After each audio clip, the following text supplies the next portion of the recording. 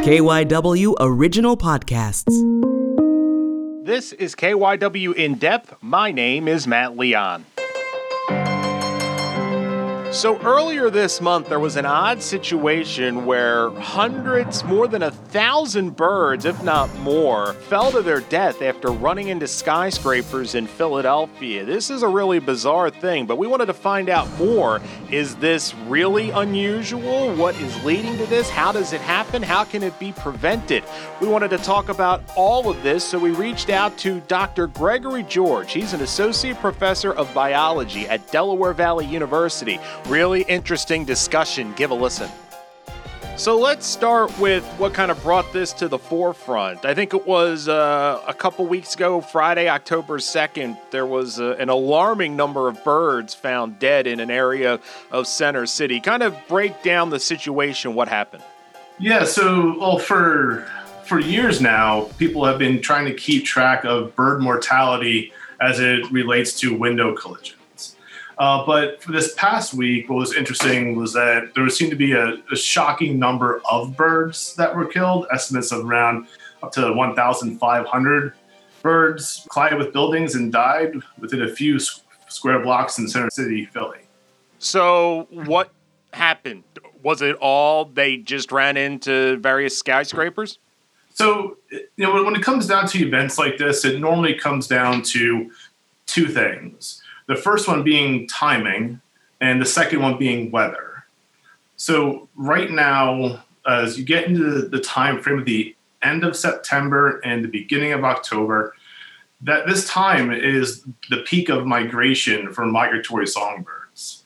So right now we have millions of birds that are moving through the state of Pennsylvania, and they are attracted to light. So migratory songbirds, they migrate at night. And they use the stars as their navigation aids to help get them from point A, being wherever they're from north of us.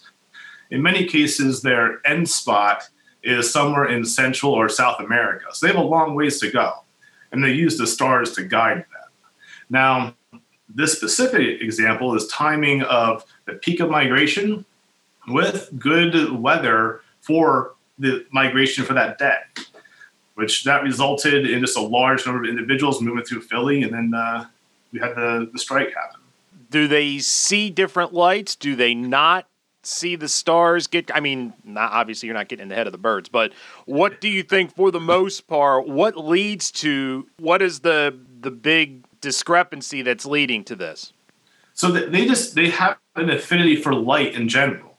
So if they're flying through a forest, then they're in good shape and they just worry about tracking the stars. But if they're near a metropolitan area, the lights of that area will actually bring them in closer to the city. And then once they get into the bright lights of a city, then they have a hard time navigating. And they have a hard time actually even leaving that sphere of light over a city. And as a result, they run into buildings. It doesn't have to always be buildings, though, either. You can have issues with bird collisions with radio towers. Just have the solid lights on for aviation reasons. Well, birds can circle those towers and run into the guy lines that hold them up. There's all sorts of different lights that they're attracted to. Give us some context. How unusual is it to have this number in this short amount of time? I mean, this isn't something you wake up and, I was reading one article where somebody found 75 birds. So I would imagine this is relatively unusual to have a mass event like this. Yeah, it's definitely unusual.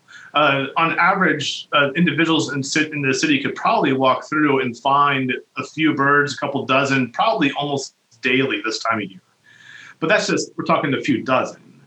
But to have numbers like this, it really has to be a combination of a perfect storm of the timing and the weather that made bird movement that night fantastic. So it's very unusual to have this sort of scale. Now, what's important to note is that the article covers approximately 1,000 to 1,500 birds. That was just in their survey area.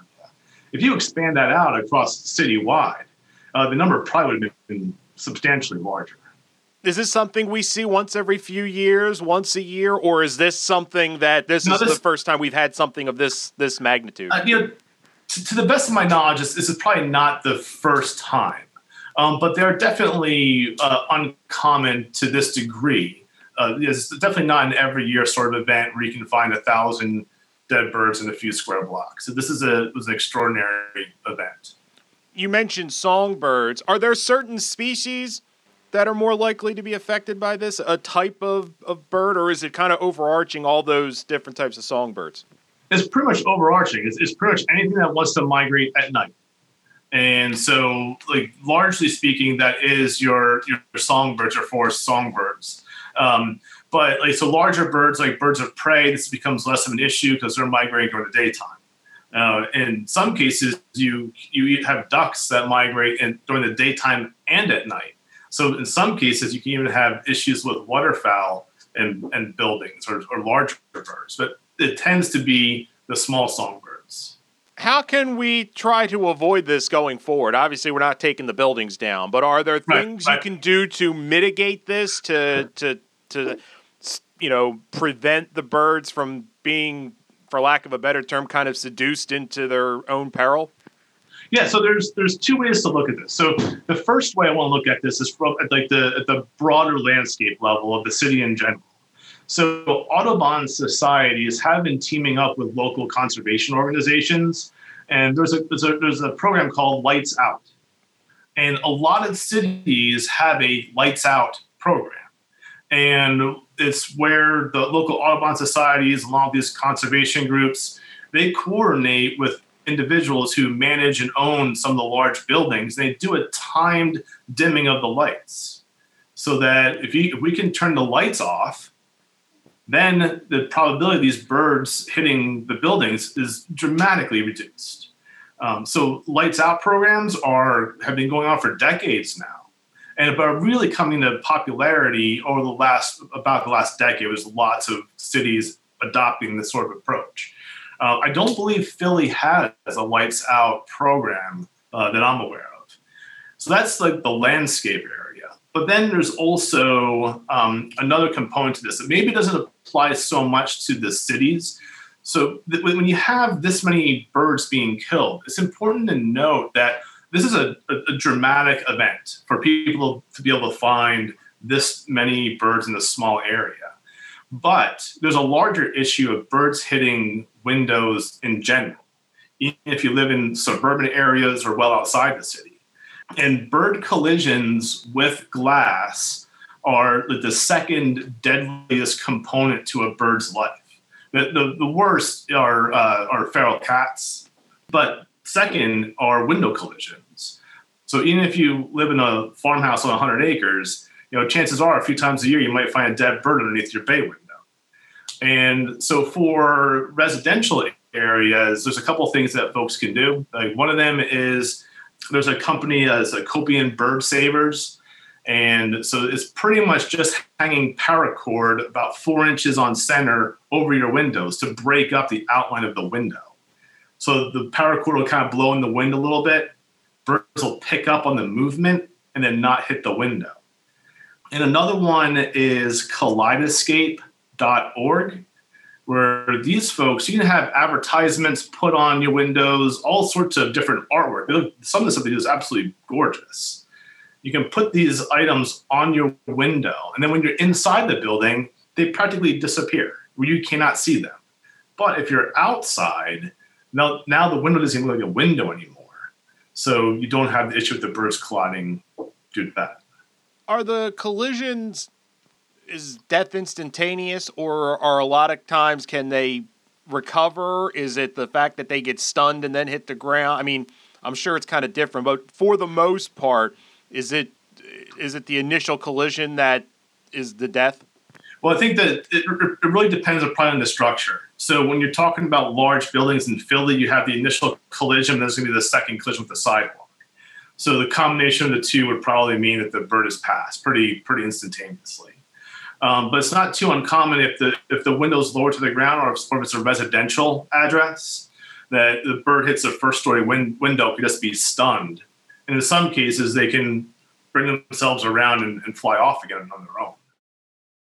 So with these songbirds, is there concerns about, events like this and leading to declining populations, and does it start to spiral in that direction?